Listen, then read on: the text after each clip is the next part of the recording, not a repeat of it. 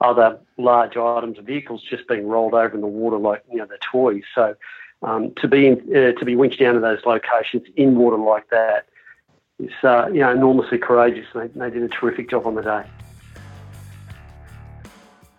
You're listening to the Rotary Wing Show, a show for helicopter aircrew by helicopter aircrew. Each episode, we travel the world to hear from the people that fly and support helicopters, to learn a little bit more about their stories and pick up some tips along the way. If you want to catch up on past shows or see photos from the interviews, head over to rotarywingshow.com. You can also subscribe on iTunes. Just search for Rotary Wing Show and get future episodes direct to your phone. I'm your host, Mick Cullen.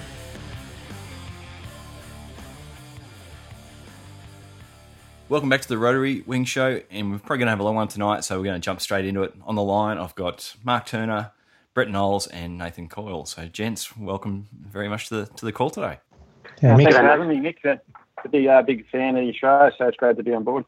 Brilliant, and you'll get to know the different voices as we go through. But what I'll do quickly is just set the scene, and then we'll jump in and I'll introduce you a little bit more to each of the guys. So what we're talking about today is the 2011 flooding that happened in Brisbane here in Queensland. And I'll just read straight from a case study. On the 9th and 10th of January 2011, heavy rainfall caused flash flooding to occur across parts of Queensland, resulting in widespread damage to property and 35 fatalities. Grantham, Lockyer Valley and Toowoomba were severely impacted. Due to landslides caused by flooding and water blocking the Warrego Highway, the Lockyer Valley became isolated. Police and emergency services were no longer able to access the area. Excessive fog and rain prevented helicopters flying overhead during the emergency. Emergency services were overwhelmed during the disaster. 000 operators advised people to stay indoors to avoid being swept away. On a typical Monday, the 000 line in Toowoomba receives about 60 calls, and on this day, 883 such calls were received. And I thought I'd just pull out there that line saying that excessive fog and rain prevented helicopters flying overhead during the emergency, because obviously today we're going to be talking all about you guys flying over the top of the conditions there. So let's, Mark, I'll throw it to you first. If you can just quickly give a quick background of your aviation experience and your career up until the 2011 floods.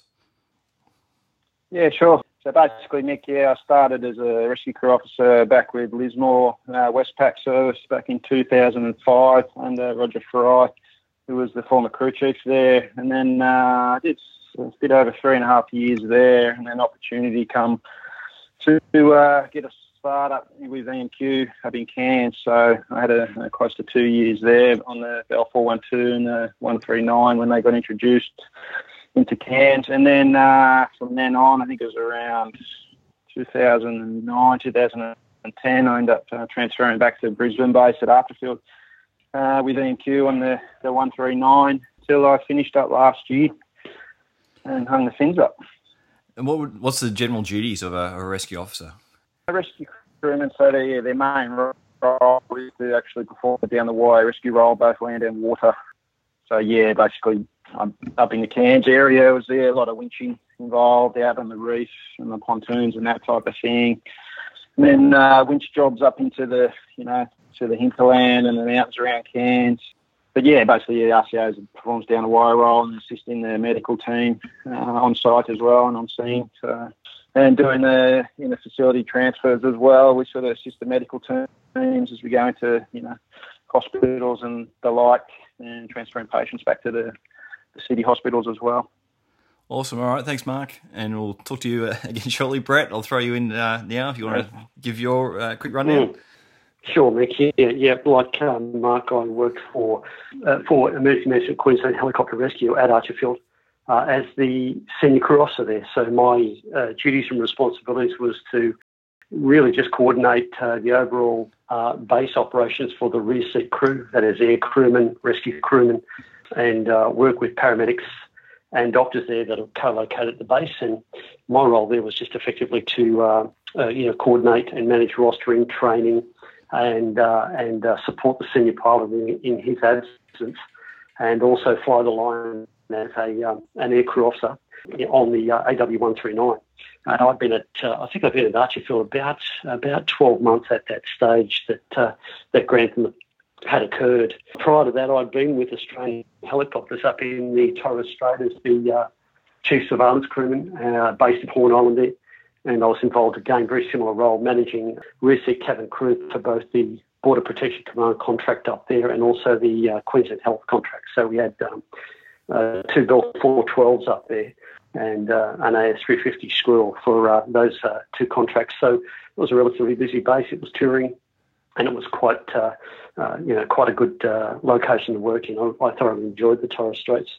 And prior to that, I was with Care Flight Queensland, working down here on the Gold Coast. I've been with them for about 4 or 5 years, mainly working in safety training in Hewitt Sea Survival and EBS, emergency breathing systems, and also doing some flying for them as well.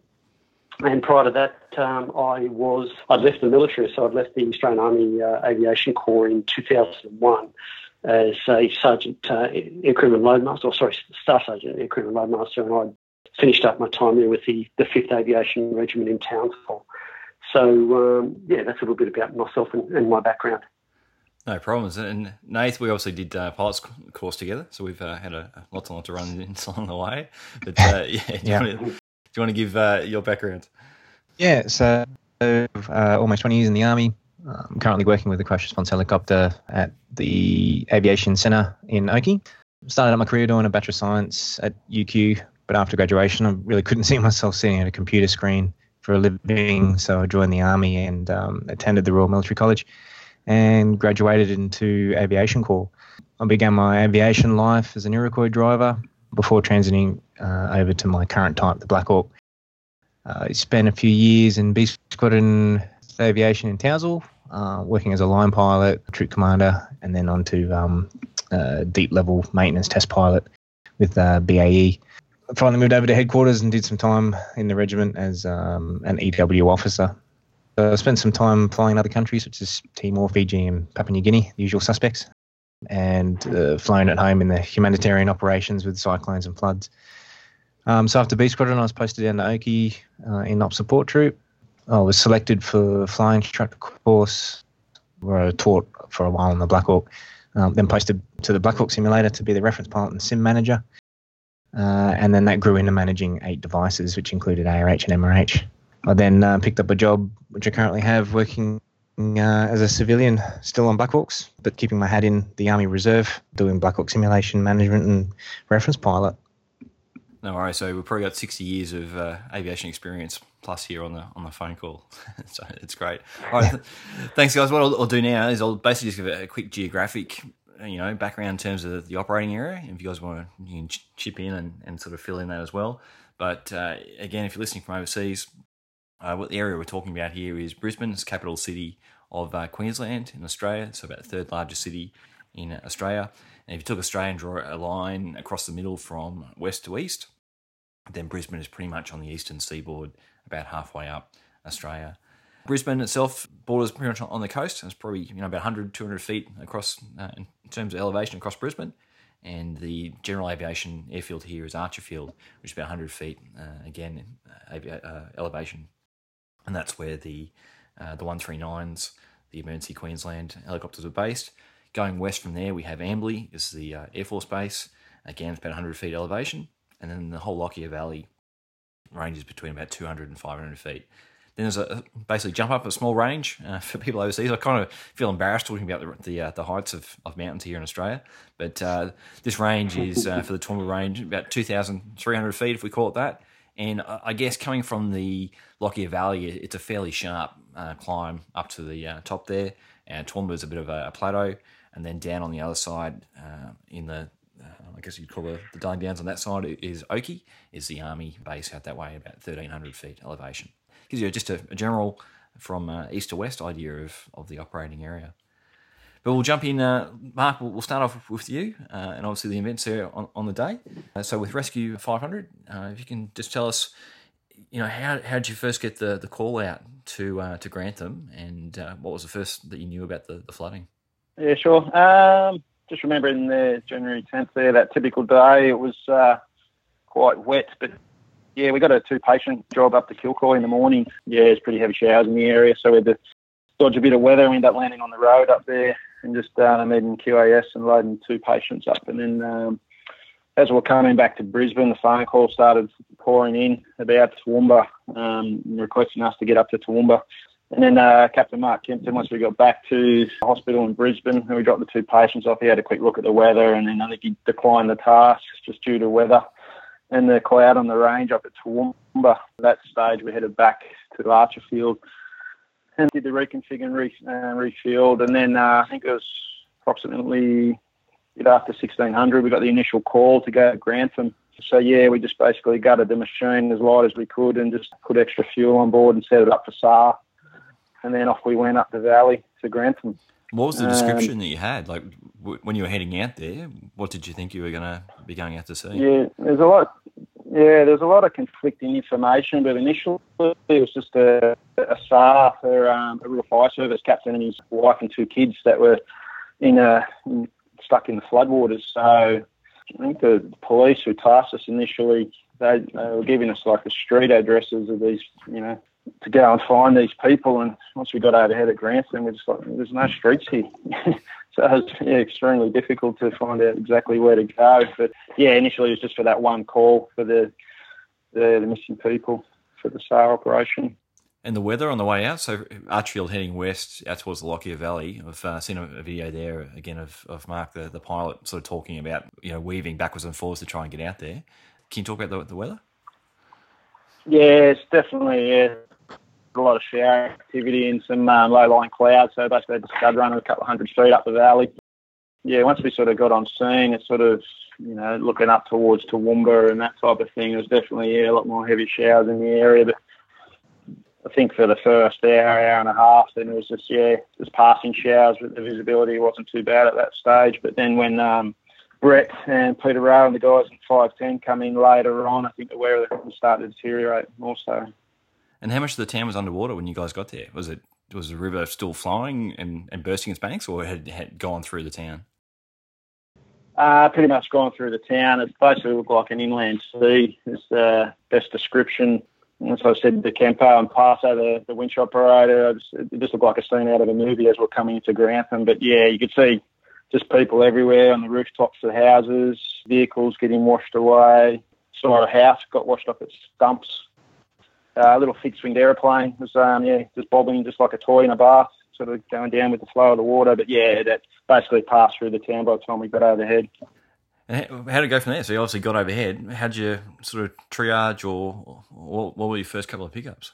Well, basically, we just did a recce just around the town. And what we did, we found that there was a farmhouse just sort of close to the railway line, and we decided to make that a bit of a staging area where we could ferry the people back to. So what we did, we landed on and quickly kicked Glenn Ryan, the doctor, out and all the medical equipment.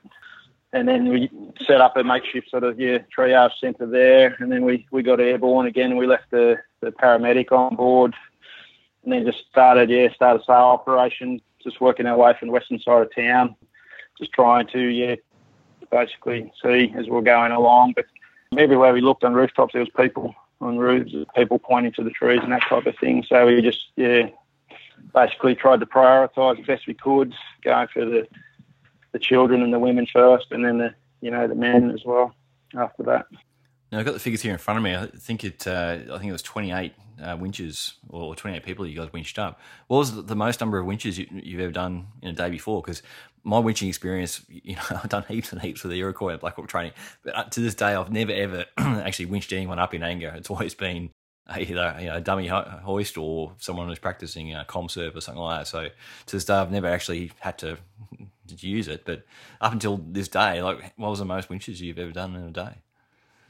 Probably, general, Brett would sort of maybe agree with this, but generally most winch tasks you might do probably 2 or 3 people max, depending on, the type of job. But it was rare for me prior to this to actually have done anything more than say one or 2 winches per operational winch. So to do the 28 on that day, it was a bit of a feat, and we got a kitten as well. So it's So, tell us about that one. Obviously, there's a couple of rescues. There's a bit of a story behind the kitten. Yeah, tell us the kitten one. Oh, this we're pulling a woman off the roof of the house, and we probably got about 2 feet off the deck. I was sort of obviously looking up, doing some hand signals to the aircrew and Paso, and this kitten's just launched straight up, jumped up and landed on the lady who were hoisting up and started crawling up her, and was basically just sitting on top of her shoulder. And but we got to the door, and Paso sort of saying no pets, and sort of said, I couldn't really let that one go. So yeah, the lucky kitten. So yeah, it's a bit of a funny tale, that one. No worries. And there's one particular one where you actually get out of sight of the helicopter. So I think, so I'll give you the quick brief on what I've read, and you can obviously fill us in on the details, but you'd come to a rooftop and the people were pointing to a tree and saying, no, go for the tree. And there's people holding onto a tree in the actual floodwaters that you had to go down for. Yeah, we were coming into just another setup into Wincher family off the roof, and they were pointing frantically to this little cluster of trees just near one of the houses. Anyway, we couldn't actually see anyone until we sort of got a bit overhead and the trees parted, and we saw like an elderly couple, Ken and Fran Arndt. They'd been hanging on there for over 2.5 hours. So we just backed up, and then Paso and I had a quick little powwow about the best way to attack it. Basically, he inserted me sort of upflow from the trees, and I just said I'd make my way to the trees and just to give me like a minute or two to try and get the strop on and then winch out. Now, it was a really difficult, probably one of the most difficult winches I've done, because as soon as I got to the trees and I grabbed the elderly woman, I was basically just flotation for her. So she was me under, and Paso couldn't see what was going on, obviously, from the aircraft because he was just looking straight through the sort of tree canopy.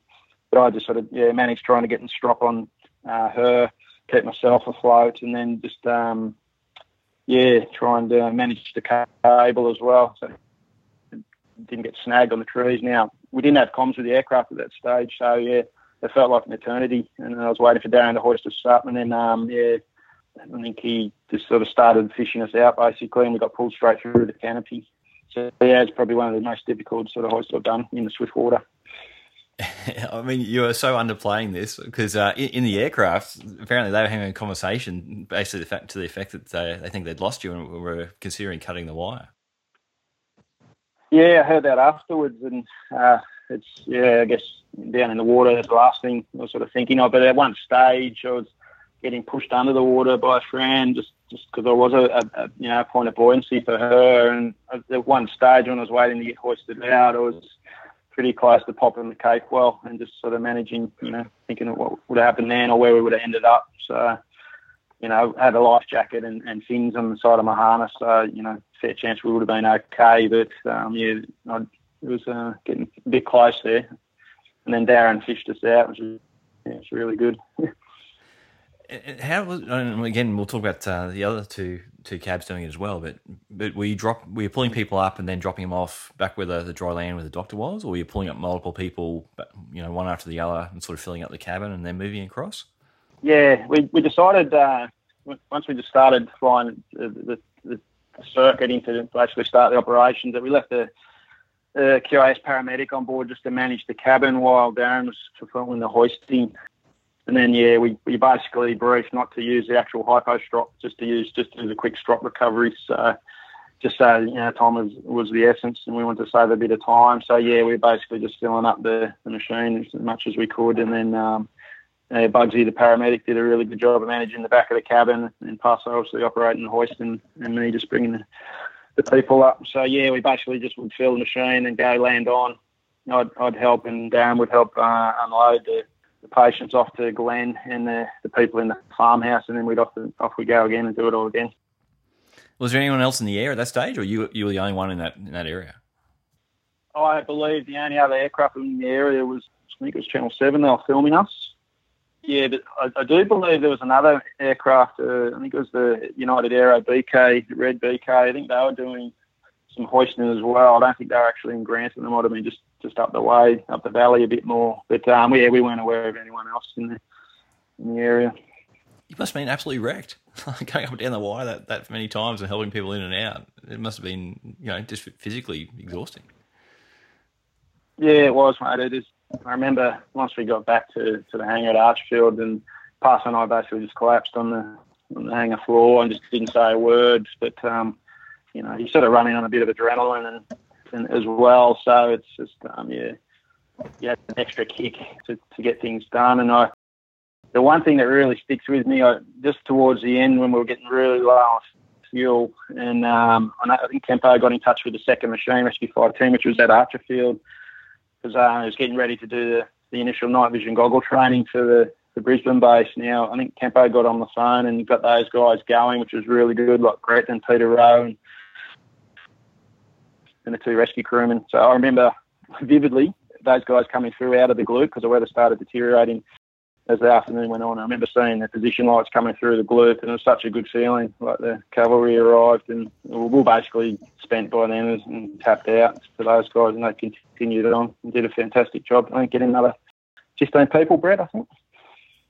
I think so, mate. Yeah. About that, I think about that number. It took us a while to get to you guys and find you. I think, but then once we found you and obviously met up with you guys, got a bit of a very quick handover, and away we went from there. So fantastic effort by these guys. I think the only thing I can add to Mark's story there is just that he was dealing with all of this in what I saw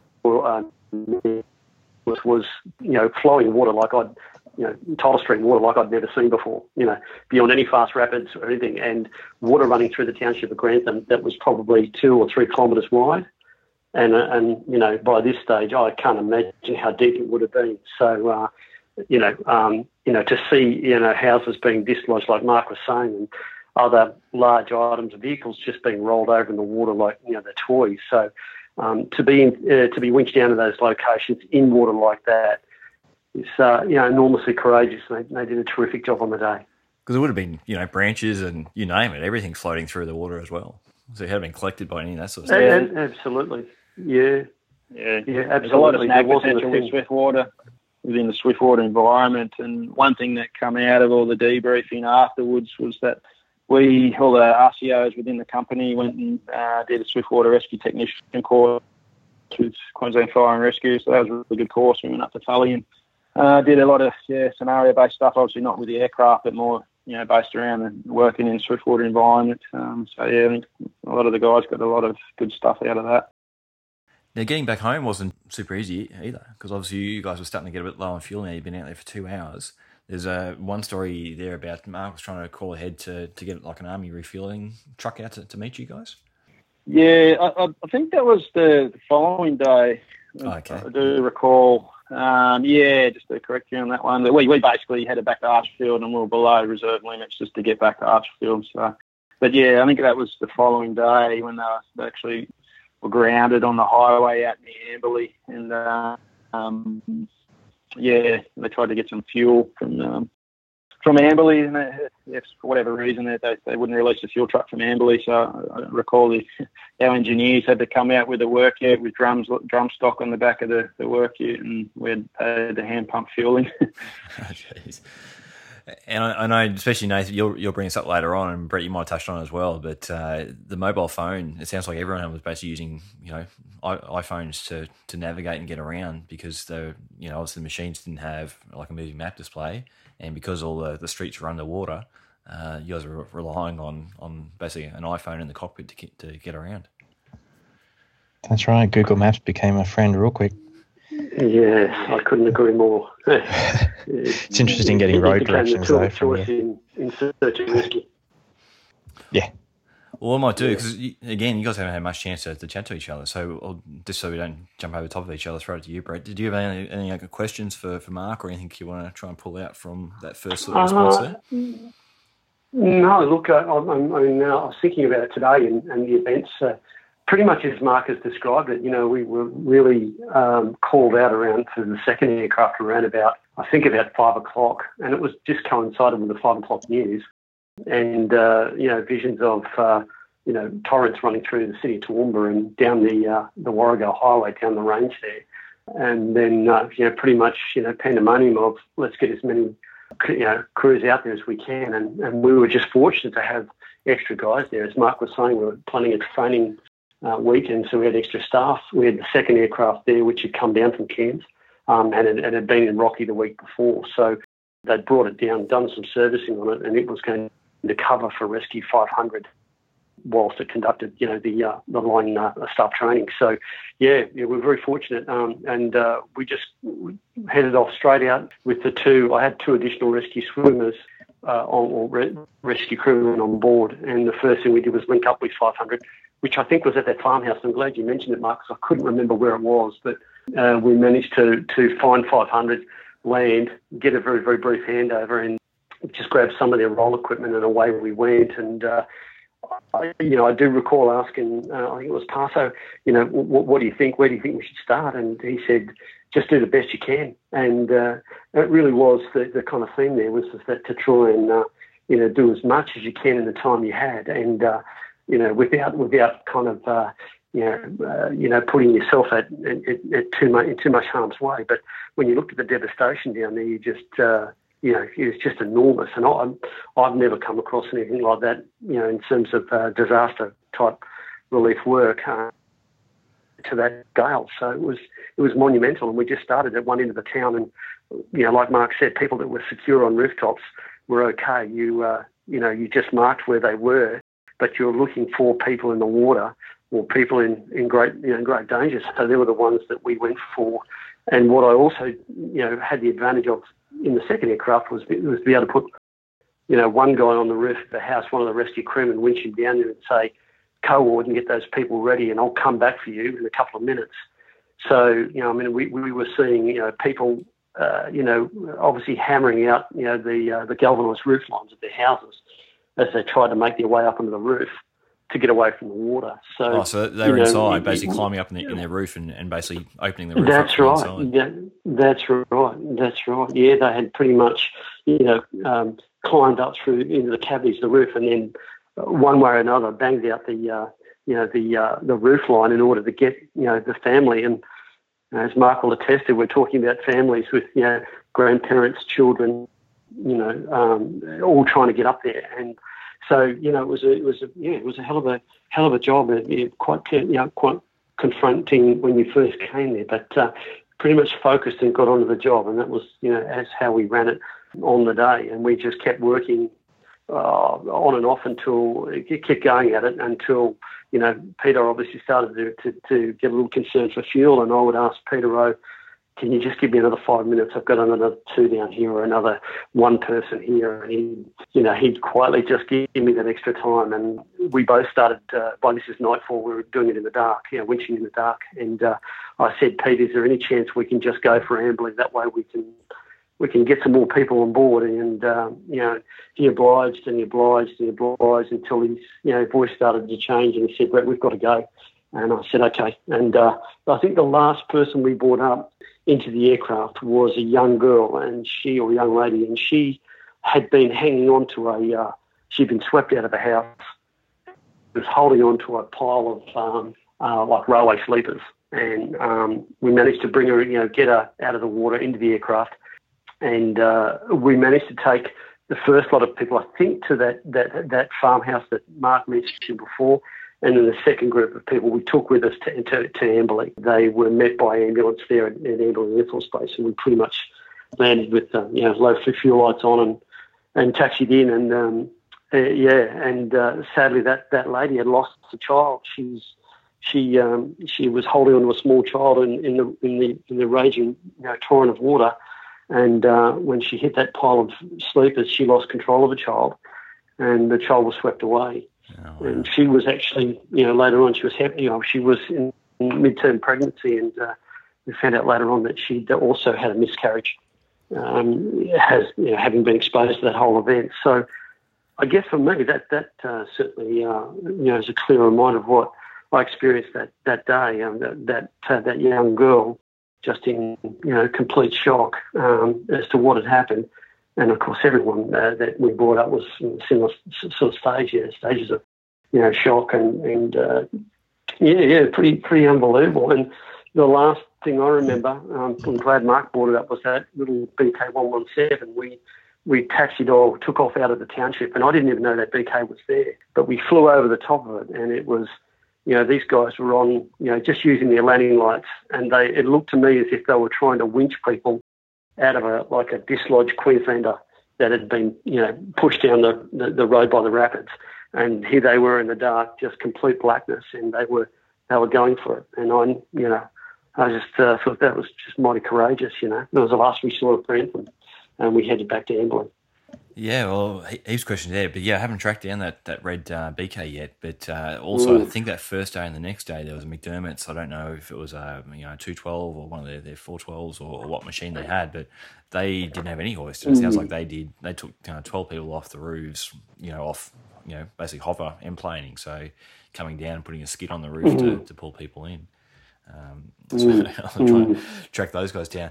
But what about the weather though? Because again, I'm just trying to tease out a mark. But Brett, I've got some figures here of the rainfall for the couple of days off the Bureau Met site there tonight, and there's a couple here. So Peachester on the 10th had 3 meters of rain on the 10th of January. Peachester's obviously just a little bit further north. Crow's Nest here 1.5 meters. Lowood 2 meters of rain on the day. So there's basically, we're talking about, between 1.5 to 3 meters of rainfall on a single day for the 10th, 11th, and 12th. And again, it's been raining up until that point. But I mean, coming out there at 5 o'clock in the afternoon, it must have been, with that much cloud and rain coming over, it must have been pretty bleak and dark even at that point. Yeah, absolutely. I do recall us transiting out there, literally low level. And I think we went around the southern side, around towards, I think it was Mount Walker, which is on the, towards the southeastern side of Amberley, I think, to try and stay out of the weather. But the whole time we're in heavy rain, and I looked at my logbook today that, it was nearly 3 hours of flying, but I think it must have taken us nearly an hour to get out there, or 45 minutes to an hour to just get out there, get ourselves out there in find 500. And so, we were pretty much, the old scud running, mate, just trying to keep ourselves, out of the weather and above the safe height of the terrain. And, working in those areas, you get, some good local knowledge. So, but it was, again, constant map reading and updating as to what we're expecting to see up, ahead of us to make sure we were aware of the terrain and, what hazards, towers, wires and all those sorts of things may present to us, while we tried to push on. But it was pretty dark. It was pretty dark anyway, just because of the cloud cover and the rain. And then nightfall happened fairly quickly. So, we were pretty doing half, I think it was at night, and the other half by day in terms of the wedging sequences that we undertook. Because in, I guess, context, normally it would be about a 20-minute flight. I measure it's about 40 miles from Archerfield there. So, yeah, for it to take, 40 minutes or an hour to get out there, that's a lot of extra sort of, track miles and work to Yeah. Look, it's just my kind of best estimate, but when I looked at the times that we did, it was, you did right. It's not that far away as it say, it's only, 20 minutes up the road, but it, took us a while to get ourselves, out there due to that weather. And I think it just got even worse that night. I mean, those figures you just mentioned there they're just unbelievable, talking about meters of rain, and it just got worse and worse that night. And then into the next day, as Mark said, Tuesday and Wednesday were, I think the weather kept quite a few of the aircraft literally on the ground because they just could not, I don't think, Mark, you might have been flying the next day, mate, but I believe it couldn't even get above, power line height, to order to, kind of hover taxi and get across the terrain. Yeah, no, that's correct. Yeah, the day after was weather was on the deck everywhere, but I guess, and the phones were running hot, obviously, to try and get us airborne to go and respond. There's a lot of people still sort of stuck and isolated, so there's a little bit of frustration, couldn't get out there.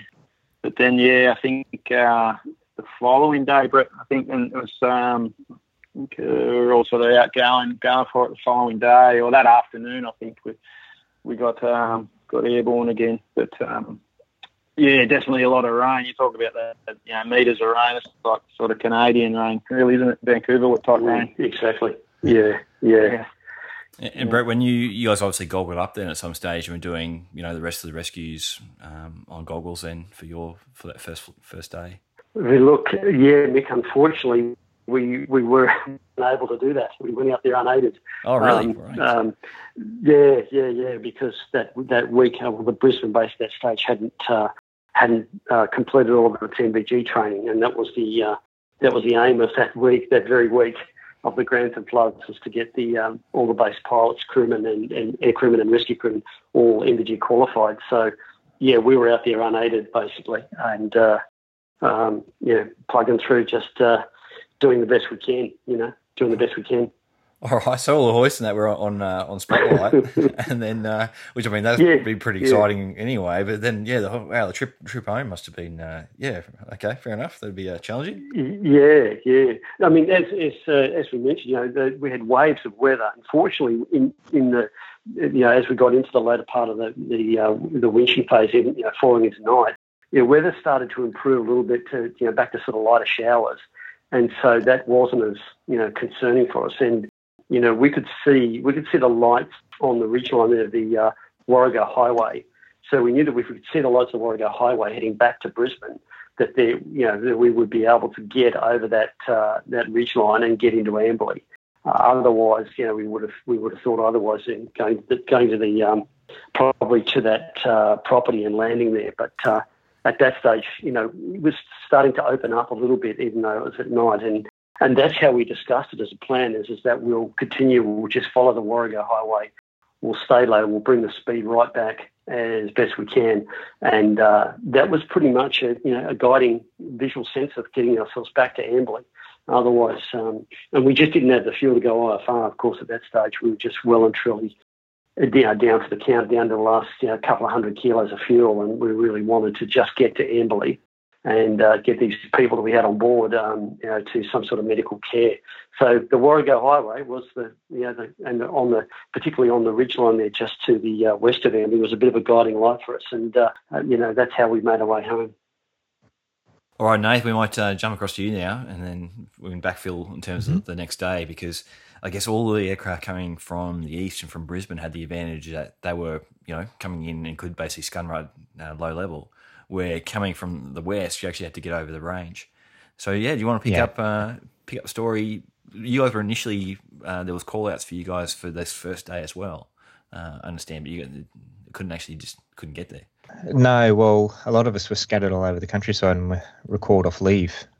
And on that Monday, I was in Toowoomba and watching it unfurl and not realising what was actually going on down the hill, but received a message on Monday night saying to be at work at 6 o'clock in the morning to be briefed, and then onto the mission on Tuesday.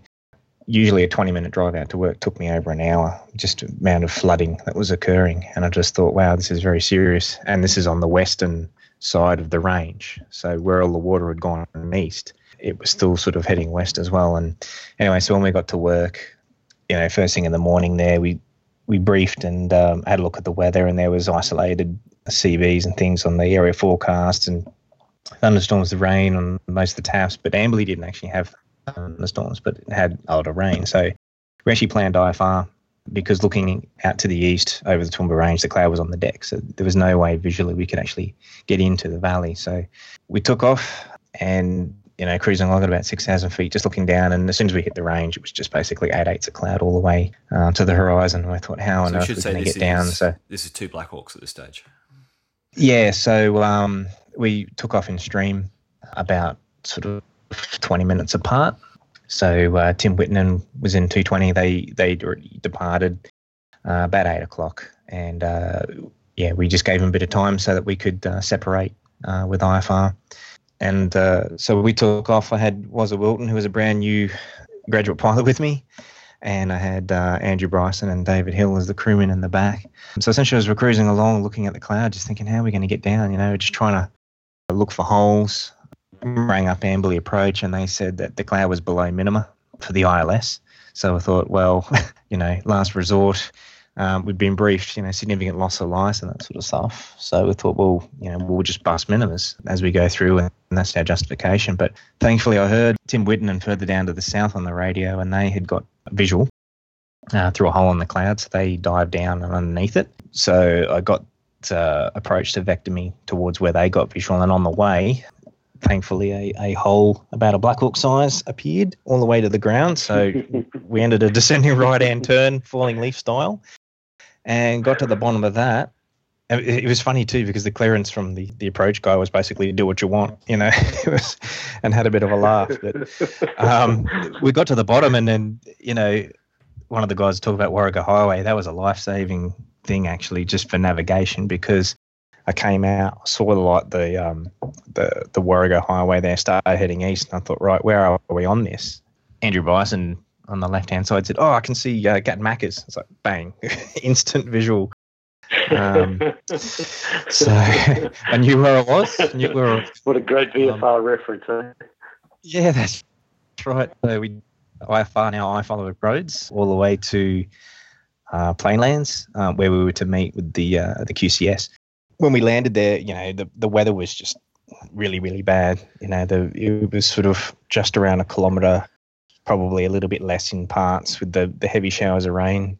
And when we landed at Woolworths, there was sort of nowhere to really land, so we just put it on the grass, and the aircraft just sank straight to the belly. I thought, oh gosh, you know, there's the landing light, searchlight, and antennas underneath and that.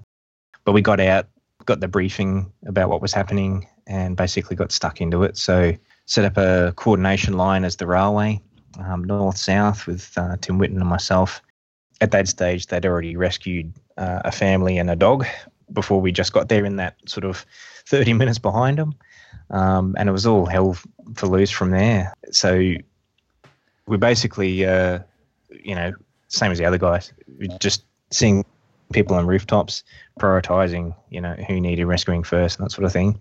Then once that sort of started all unfolding, we then got word that other townships were going underwater. So we had an opportunity there to, rather than rescuing off rooftops, to actually air land and start piling people in the back. We had no seats in the back apart from the crewman seats. So we had 4 on the back, and the centre was sort of clear, so we could just keep piling people in. So what was the maximum PFD you got up to that day? I think I called in like a 16 or a 17 or something like that, but that was including people with kids on laps, and, you know, so essentially, you know, talking about infants and all that sort of stuff as well. So not just 16 adults.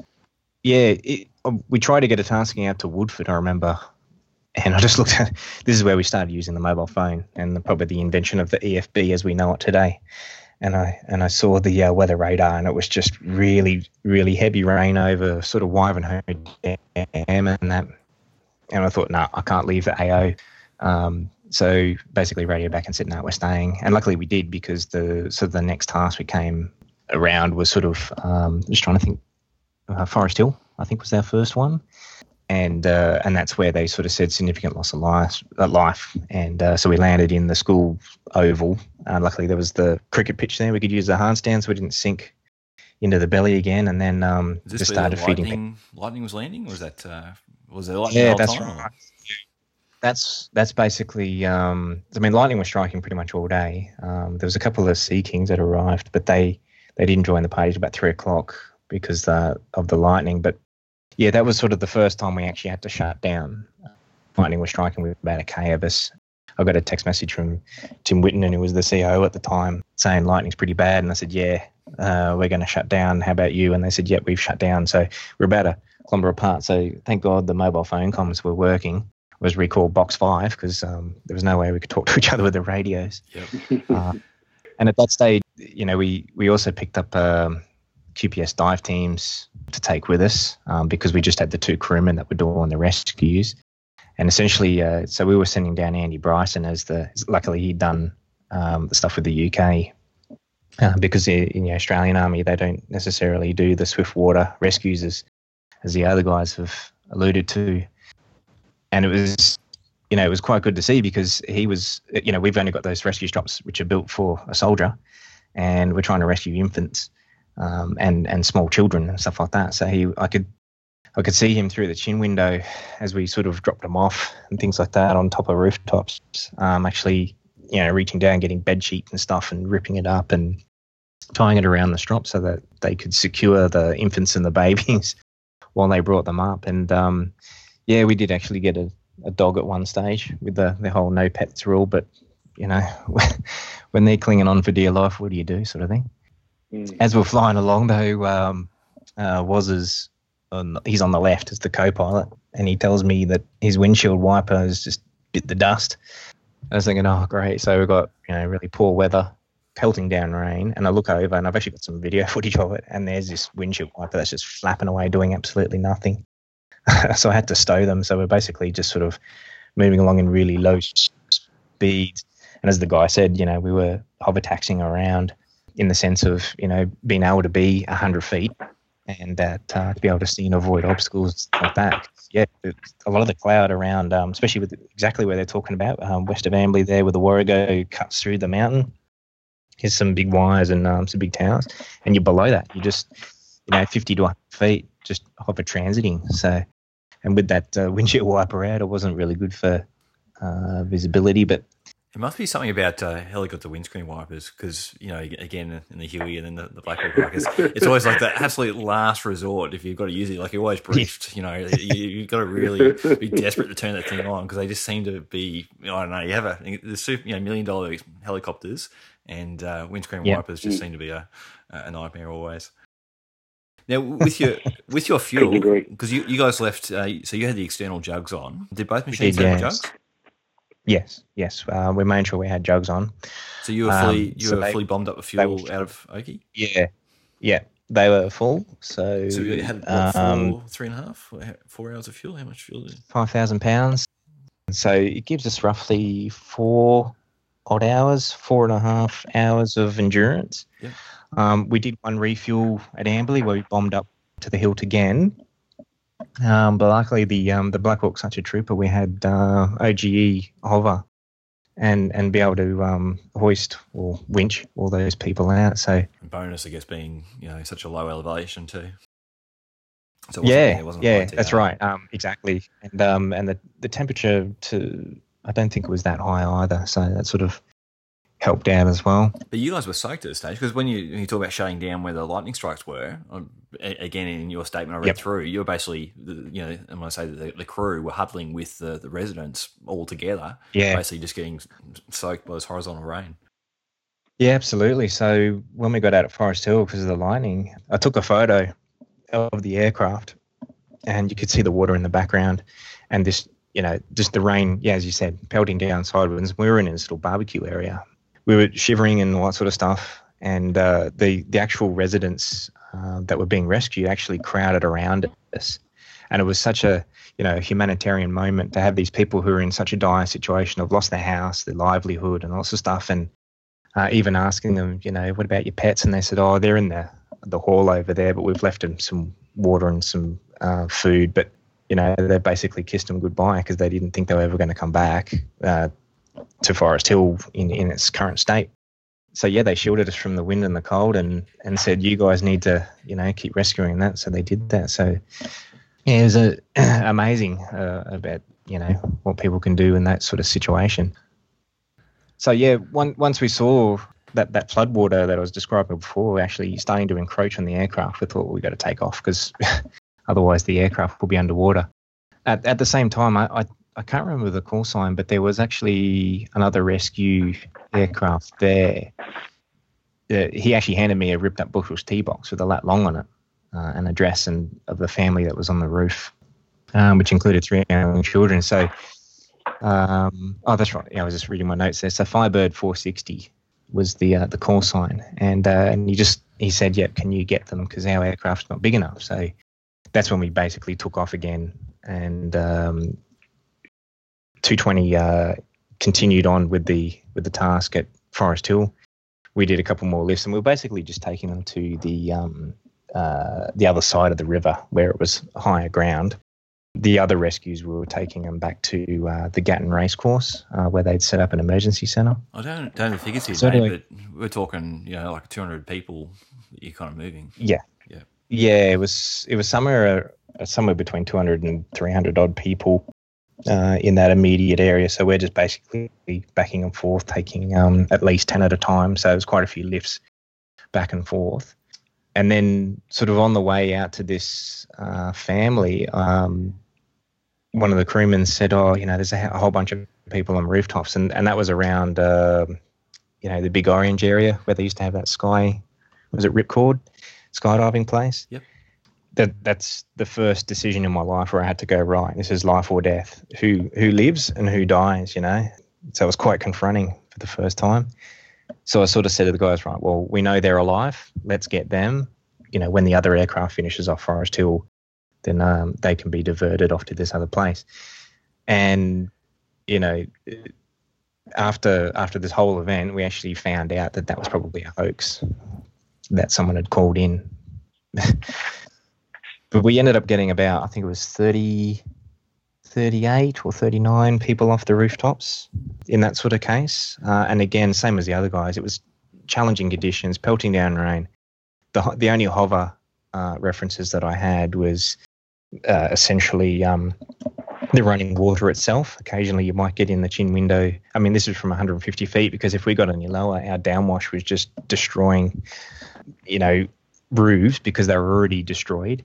But we didn't want, corrugated iron and stuff flinging in the people we're actually rescuing. And the smallest place we had to get someone was from actually a bonnet of a car, in which Hilly was actually directing us into there, and he managed to put it in onto basically a handkerchief area, which was, unbelievable. So the crew coordination of, between myself and the guys in the back, had to be second to none sort of thing.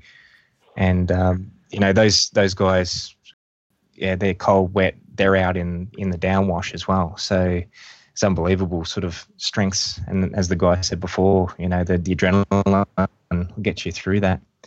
But yeah, we, once it's sort of the day got through towards the end of light, we landed the last lift out at Gatton. There was another one where we took on some councilman who actually had a radio, which gave us a heap more of SA about what was going on. He directed us after Forest Hill. He directed us off to other sort of areas, and including we had to do Laidley and things like that. And again, there was hundreds of people. So you're still refueling out of Amberley at this stage? Well, we actually only did one refuel out of Amberley because we ended up flying about, I think it was a 9.4 or something all day. And that was, so the two full jugs and internals gave us basically 10 hours endurance. And how much was that so we only needed that one. How much of that was on goggles? So it was about 7:30 at night. So we've been going 12 hours, not flying, because we'd stopped during the day. I think it was all up maybe 2 or 3 stops due to the lightning. But yeah, we goggled up roughly around that 7 o'clock mark, and then kept going for another hour and a half after that.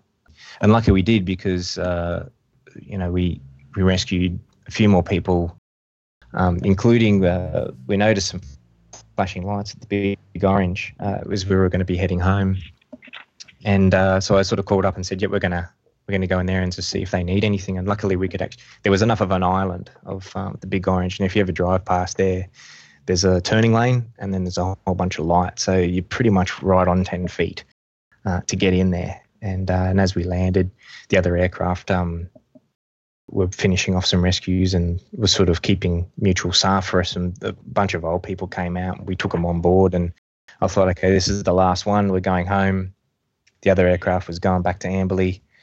And unfortunately, I can't remember, I think it was Andy Bryson that sort of said, I've got some bad news for you. And I said, what's that? And they said, there's an old lady who's, a couple of doors down from the Big Orange, and she's still at home. So we took off, and I said, our fuel at that point, again, like the other guys, we were getting quite low. So we pretty much only had maybe 15, 20 minutes on station before we had to go home, because we're going to reach our bingo fuel for Amberley.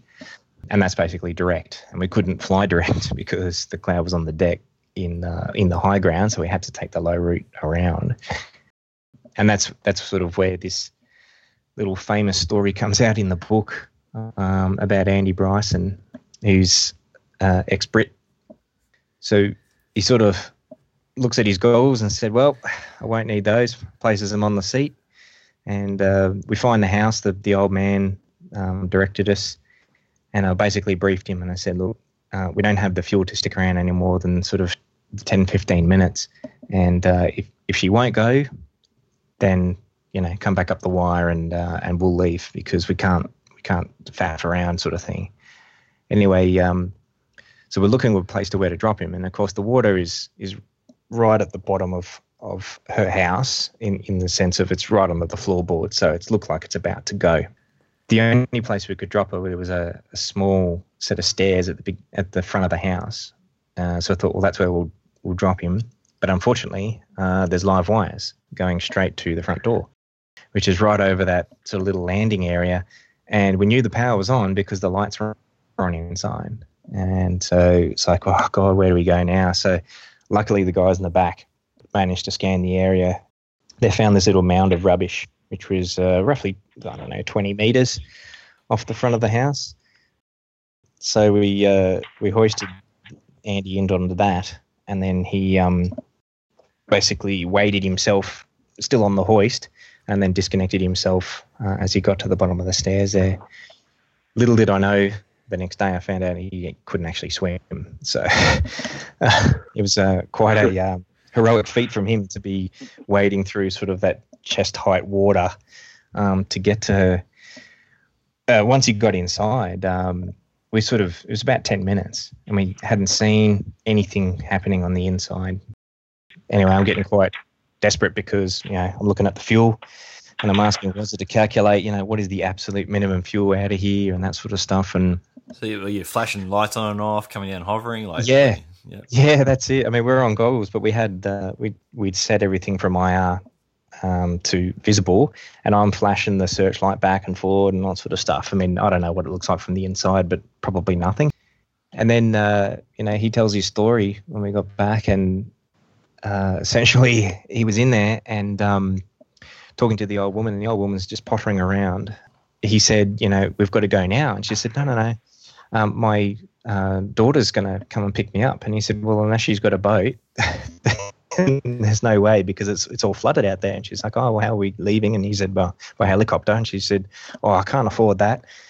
She's trying to gather up some money. And meanwhile, Andy's sort of going, what on earth is going on here? And, she's trying to make a cup of tea for him and trying to pay him. And meanwhile, we're in the aircraft going, come on in.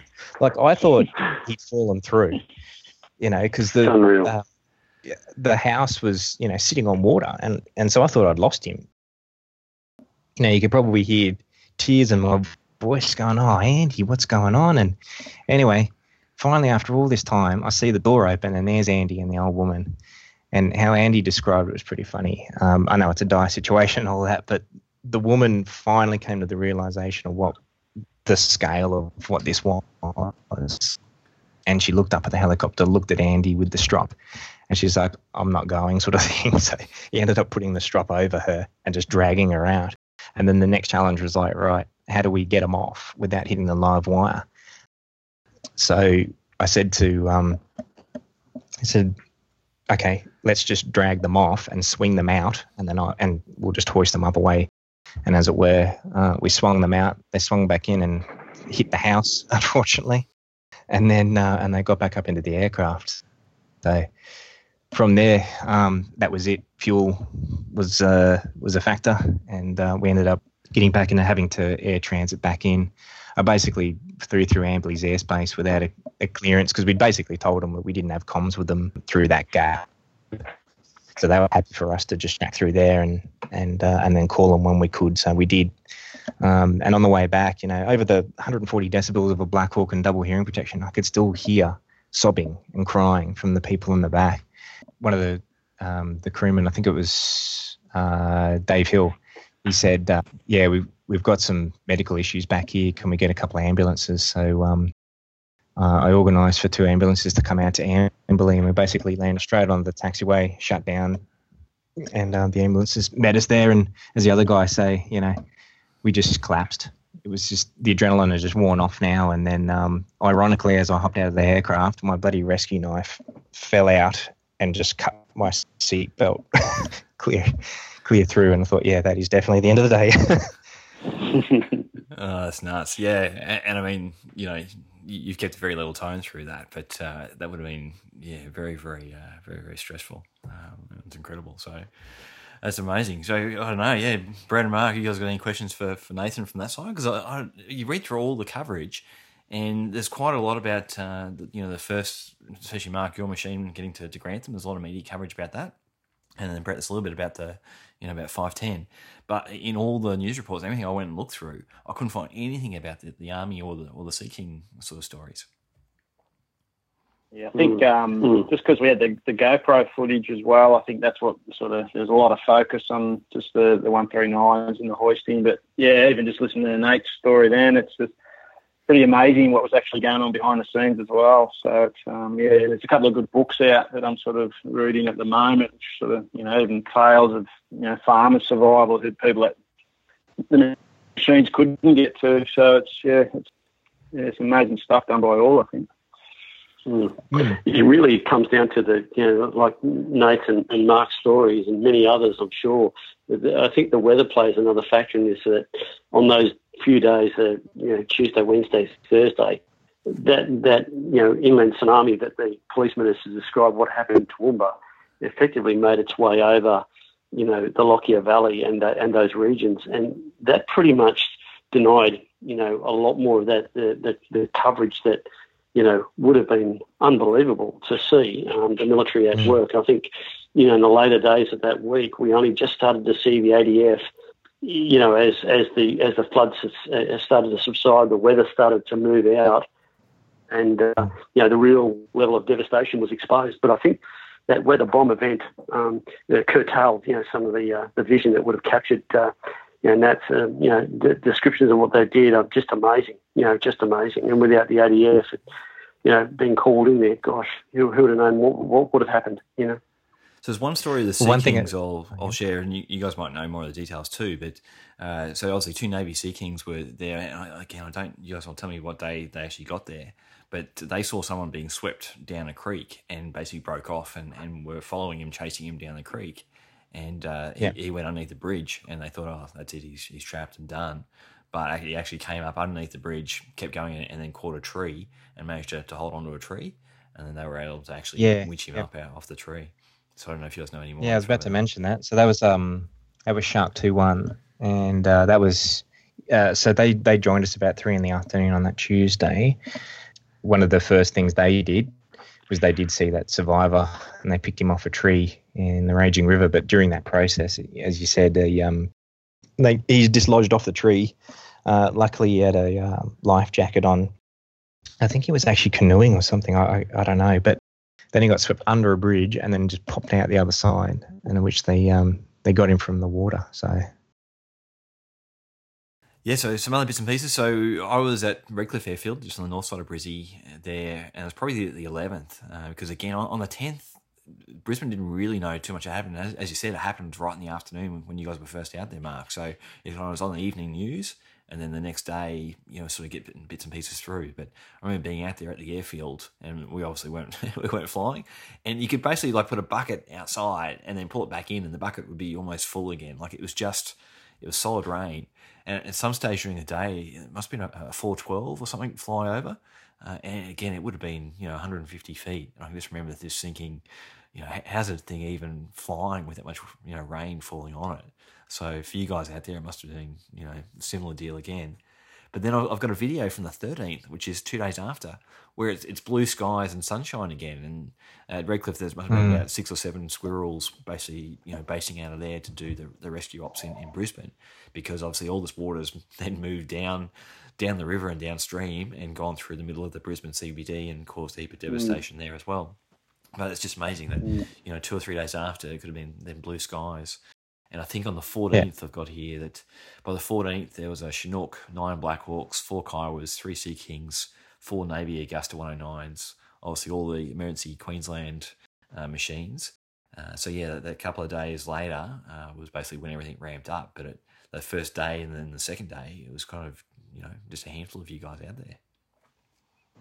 Yeah, it was like a cruel fate, actually, as you just mentioned, that the weather cleaned up after even the next day it was starting to clean up, and then the day after it was blue skies.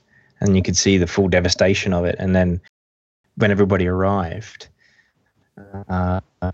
you know, it was the big cleanup work that was required now. So, yeah, you sort of had to put the past in the past and start a new phase of this flood. There's I guess from an organisational point of view, again, back in Brisbane, I don't think a lot of people knew what was going on out there. Because again, in the statement from the guys on the Sunshine Coast, they were still getting hospital patient transfers, and they were saying, "Hey, look, I think we've got again a BK here, and we've got a 206 with a hoist. We should be out there." And their controlling agency wouldn't let them go out to where you guys were, and it was basically giving them hospital transfers. Mm. Yeah, I think it happened so quickly. You know, you go ahead, Brett. No, sorry. I was just going to say that you're right. I think the how to describe it to you, I mean, the event on its own scale was enormous, and nobody really had any real idea as to, you know, the scale of devastation, and two, the potential injuries and or loss of life that had occurred or was about to occur.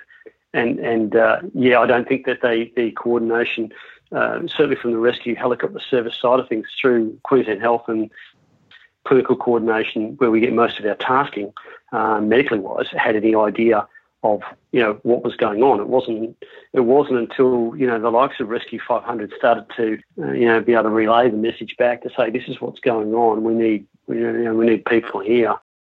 We need more effort here. We don't need to move people between hospitals. We need to move people out of trees, and it was just that rapid acceleration of that whole disaster event that caught, I guess the coordinators, the tasking agencies by surprise. So, I mean, they had no idea. What do you think, Mark?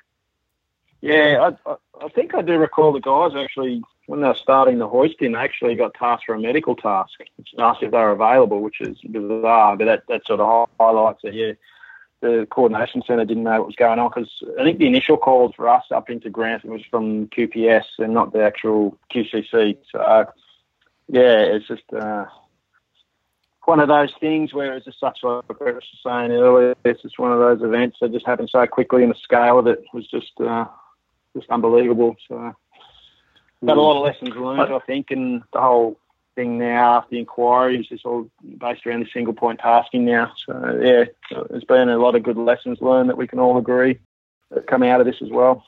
All right, I might tease some of those out of you guys quickly. So I just got another quote here from one of the loadmasters in Black Hawk 220, which was the other Black Hawk out there. So this is one after Tony Young, and he says, "I've been flying," and this is back in obviously 2011. "I've been flying for 12 years, and that's the worst I've seen it. Terrible visibility, and for the pilots, it's incredibly hard to navigate." So again, just another sort of idea of the weather on the day there. So I was going to say, before I jump in and I guess pull some lessons out, or what you guys would, urge other aircrew to take away from it, Mark and Brett, on that second day, what was the tasking for you guys? Were you flying then? I think the second day, wasn't it? I think it was a lot of it was just sort of patient and recovering people and just moving people from townships. I think the guys were out Forest Hill as well, just doing some reconnaissance and evacuation type work. Then I think that's flying around the QPS with water management as well, just so they could have a really good look what was going on. Anything else, Brad, you want to add there? The second and third day for myself, Mick, I was back at Archerfield Base, and on that second day that I came back to work, the flood event that moved down from Lockyer down the Brisbane River pretty much engulfed all of that region along the river there, Archerfield, Rocklea, and so that's all very low-lying area. So by the middle of Tuesday afternoon, we were preparing to be isolated at Archerfield Airport. So we were rapidly, trying to get as many stores, as many, stuff that we needed, because for the next 3 or 4 days, probably 3 days, I think we actually couldn't leave Archerfield because the entire area around that, around the airport itself, was flooded as the floodwaters came up. So we pretty much, prepared to be able to, sleep people, crews, paramedics, doctors. By that stage, we called in extra staff, and we were basically setting up, the base itself as, for additional accommodation. We had generators, extra fuel, water, food.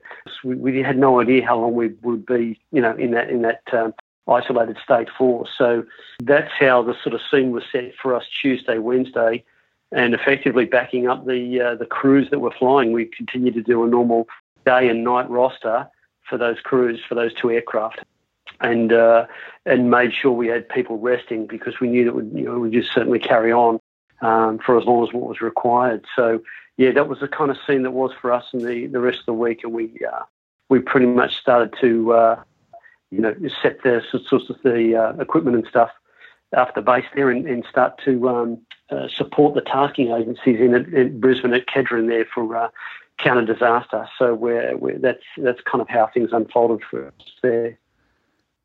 Okay, well, I might shoot around the table then, and we'll go, so Mark, Brett, and then Nathan. So if you guys just want to pick out, a couple of lessons learnt from yourself that you'd, pass on to other aircrew.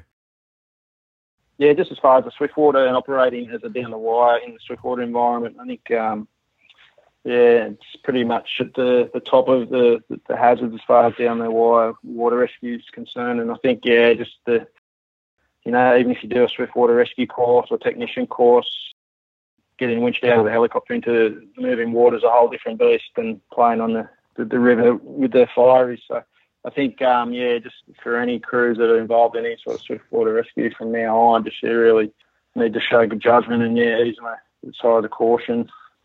It wasn't, it wasn't easy, that's for sure. But, I think most of the crews who perform down the wire rolling in this country, the skills are really high level, and the level of fitness is really up there. So, but it's one of those operations where I think it's, you can't really train for it, and you really rely on the experience to get you through and following the SOPs, of course.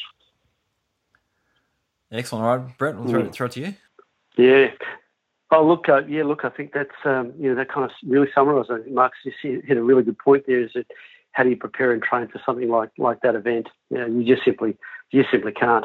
You just have to put together, the skills and the experiences that you've had, and perform those to the best of your ability, to the safety of your crew, obviously to the ability of the platform as well. So I think that event really changed the course of how helicopters respond in so many ways, both civil and defence. I'm sure Nat will attest to some changes there, but really it's about making sure that everything we're trying to do is applied, no matter how bad the situation is, and no matter how desperate the situation is that you do your bit, and you do it to the best of your ability. And I certainly saw that, and I just think that we did what we could on the day and the days following, and just the stories themselves as they unfold, just amazing, the quality of digging in and doing as much as you can on the day with what resources you have. Fantastic. So that's my thought anyway. Yeah, from the military's point of view, we had sort of very similar challenges. Thankfully, some of them have been addressed with regards to things like the introduction of EFB into the aircraft, which means we now have moving map displays, including map addresses and things like that. So that would have been a hell of a lot easier for navigation.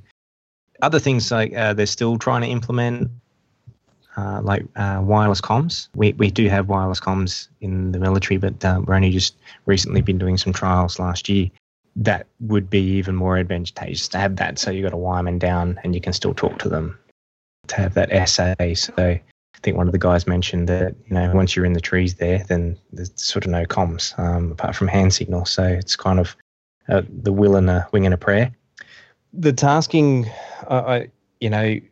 having that decentralized tasking was, no fault of anyone's, but essentially it was do what you can, when you can, and as the guy said, do your part, because realistically, you can't know everything that's going on, especially if you have, tasking agencies who are on the ground who have zero comms to the airborne assets.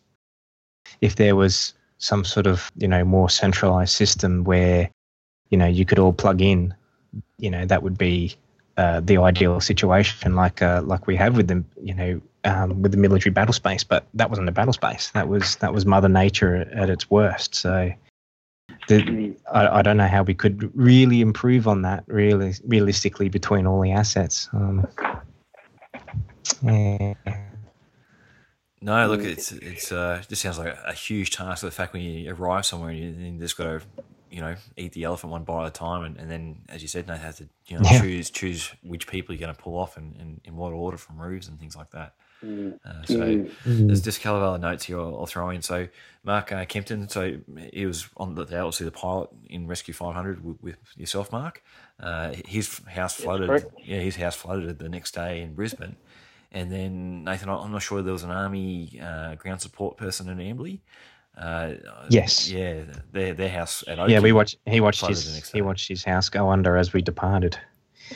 Oh, really? Okay. Because obviously, people involved in the rescue are also then being affected by the floods. So a couple of things. At the end of, it was then February, so just almost under a month later, we had a cyclone hit northern Queensland. So it was Cyclone Yasi. It was a Cat 5. It had been through Fiji, Vanuatu, Solomon Islands, PNG, and then in North Queensland. There's 30,000 people evacuated. There's a record low pressure of 929 hectopascals. So it's huge devastation. I think it's like the most expensive in terms of damage cyclones ever hit Australia. But there's only one life lost up there. So to then lose 35 in this event in Brisbane, it's we're talking first world country here. It was a rural area, but it's only 30 minutes, 40-minute drive from the city.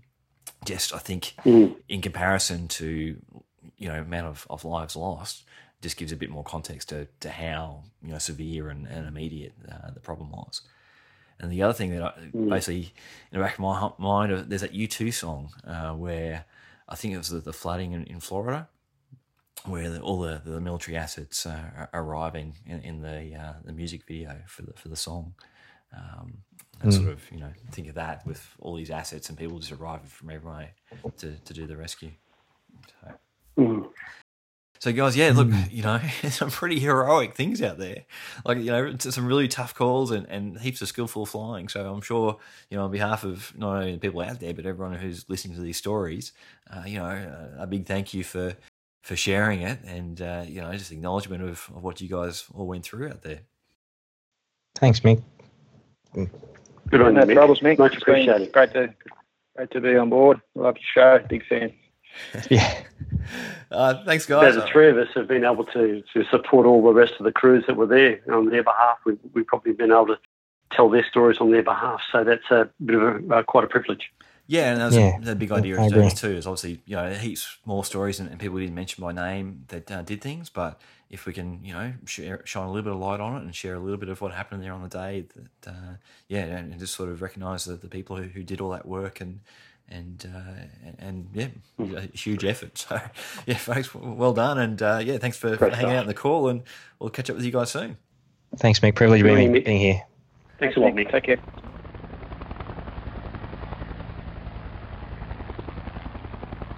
There are photos of Mark, Brett, and Nathan up on the blog post that goes along with this episode, including there's a couple of shots there of Mark on the wire on the day actually going down and bringing up survivors, showing that the floodwaters in the background in the roofs of the houses.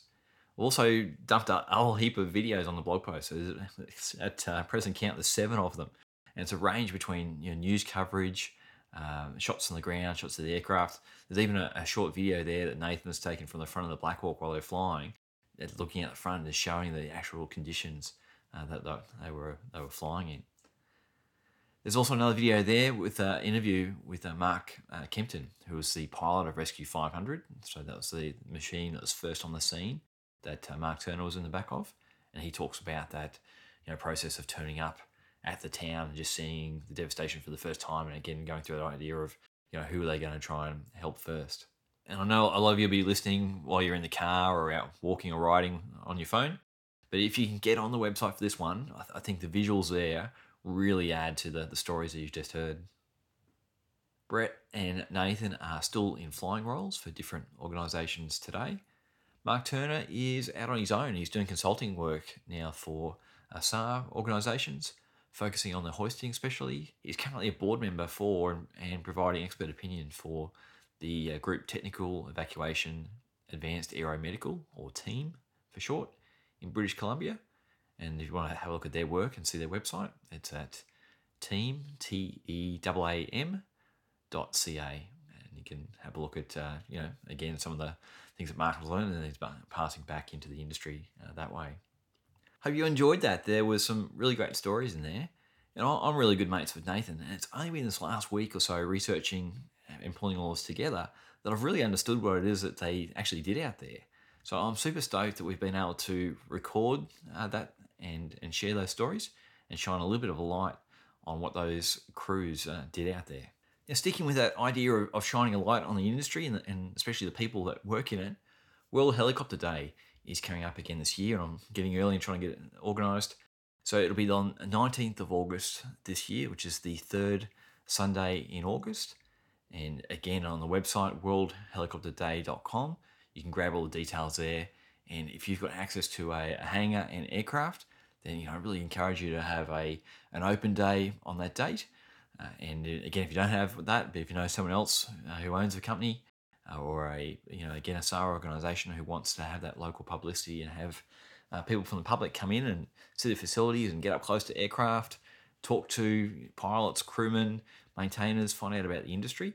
And this is just a really good chance to sort of do this on a worldwide scale and have a bit of a network effect there. So last year we had 16 events worldwide on the day, including on the very harbour front, right at the front of Hong Kong, which is pretty amazing. So again, this year we're after lots more events. We'll keep it building, and again, it's free PR. You can have your event listed on the main website, worldhelicopterday.com. There's resources there like press releases and organisation charts and graphics and things that you can use. If you want to see the reach of the event, if you go to Instagram or Twitter, put in hashtag World Helicopter Day, then you'll see the sort of photos from previous years and the reach that the event gets. So yeah, I just really highly encourage you to get on board and take part in that event. In terms of this show online, you can grab it, find it at rotarywingshow.com or facebook.com/rotarywingshow. You can grab me on email at feedback@rotarywingshow.com. If this is your first introduction to the show, then check out the back issues. And again, it's obviously on iTunes, Stitcher, and the different podcast apps. And that's probably the easiest way to subscribe and make sure you just get easy access to the future shows as they come out.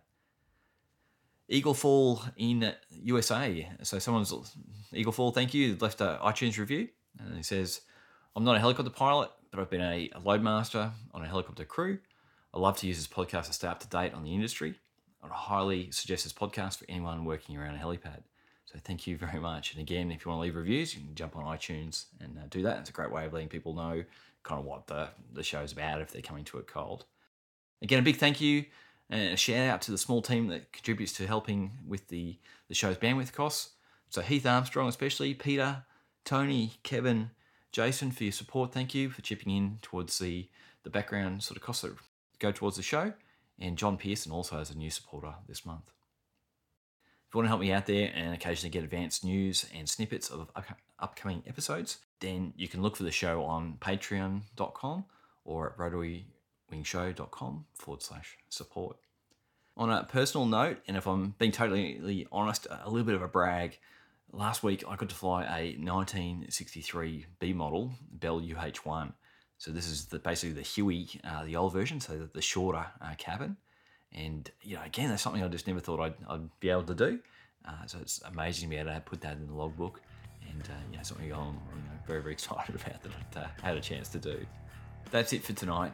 Hoping you all keep safe, and I'll talk to you soon.